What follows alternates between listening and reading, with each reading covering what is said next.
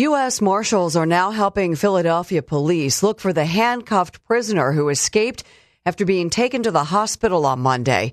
Sources tell NBC 10 that Alleem Borden was spotted yesterday in West Philly near his last known address. Borden was arrested Sunday morning in Fishtown. Police say he was sleeping in a car he had stolen from a delivery driver a few days earlier. Borden complained of pain, and cops took him to Episcopal Hospital in Kensington on Monday. When they were walking him back out to their car, he managed to break free and outrun them. We get it. Attention spans just aren't what they used to be. Heads in social media and eyes on Netflix. But what do people do with their ears?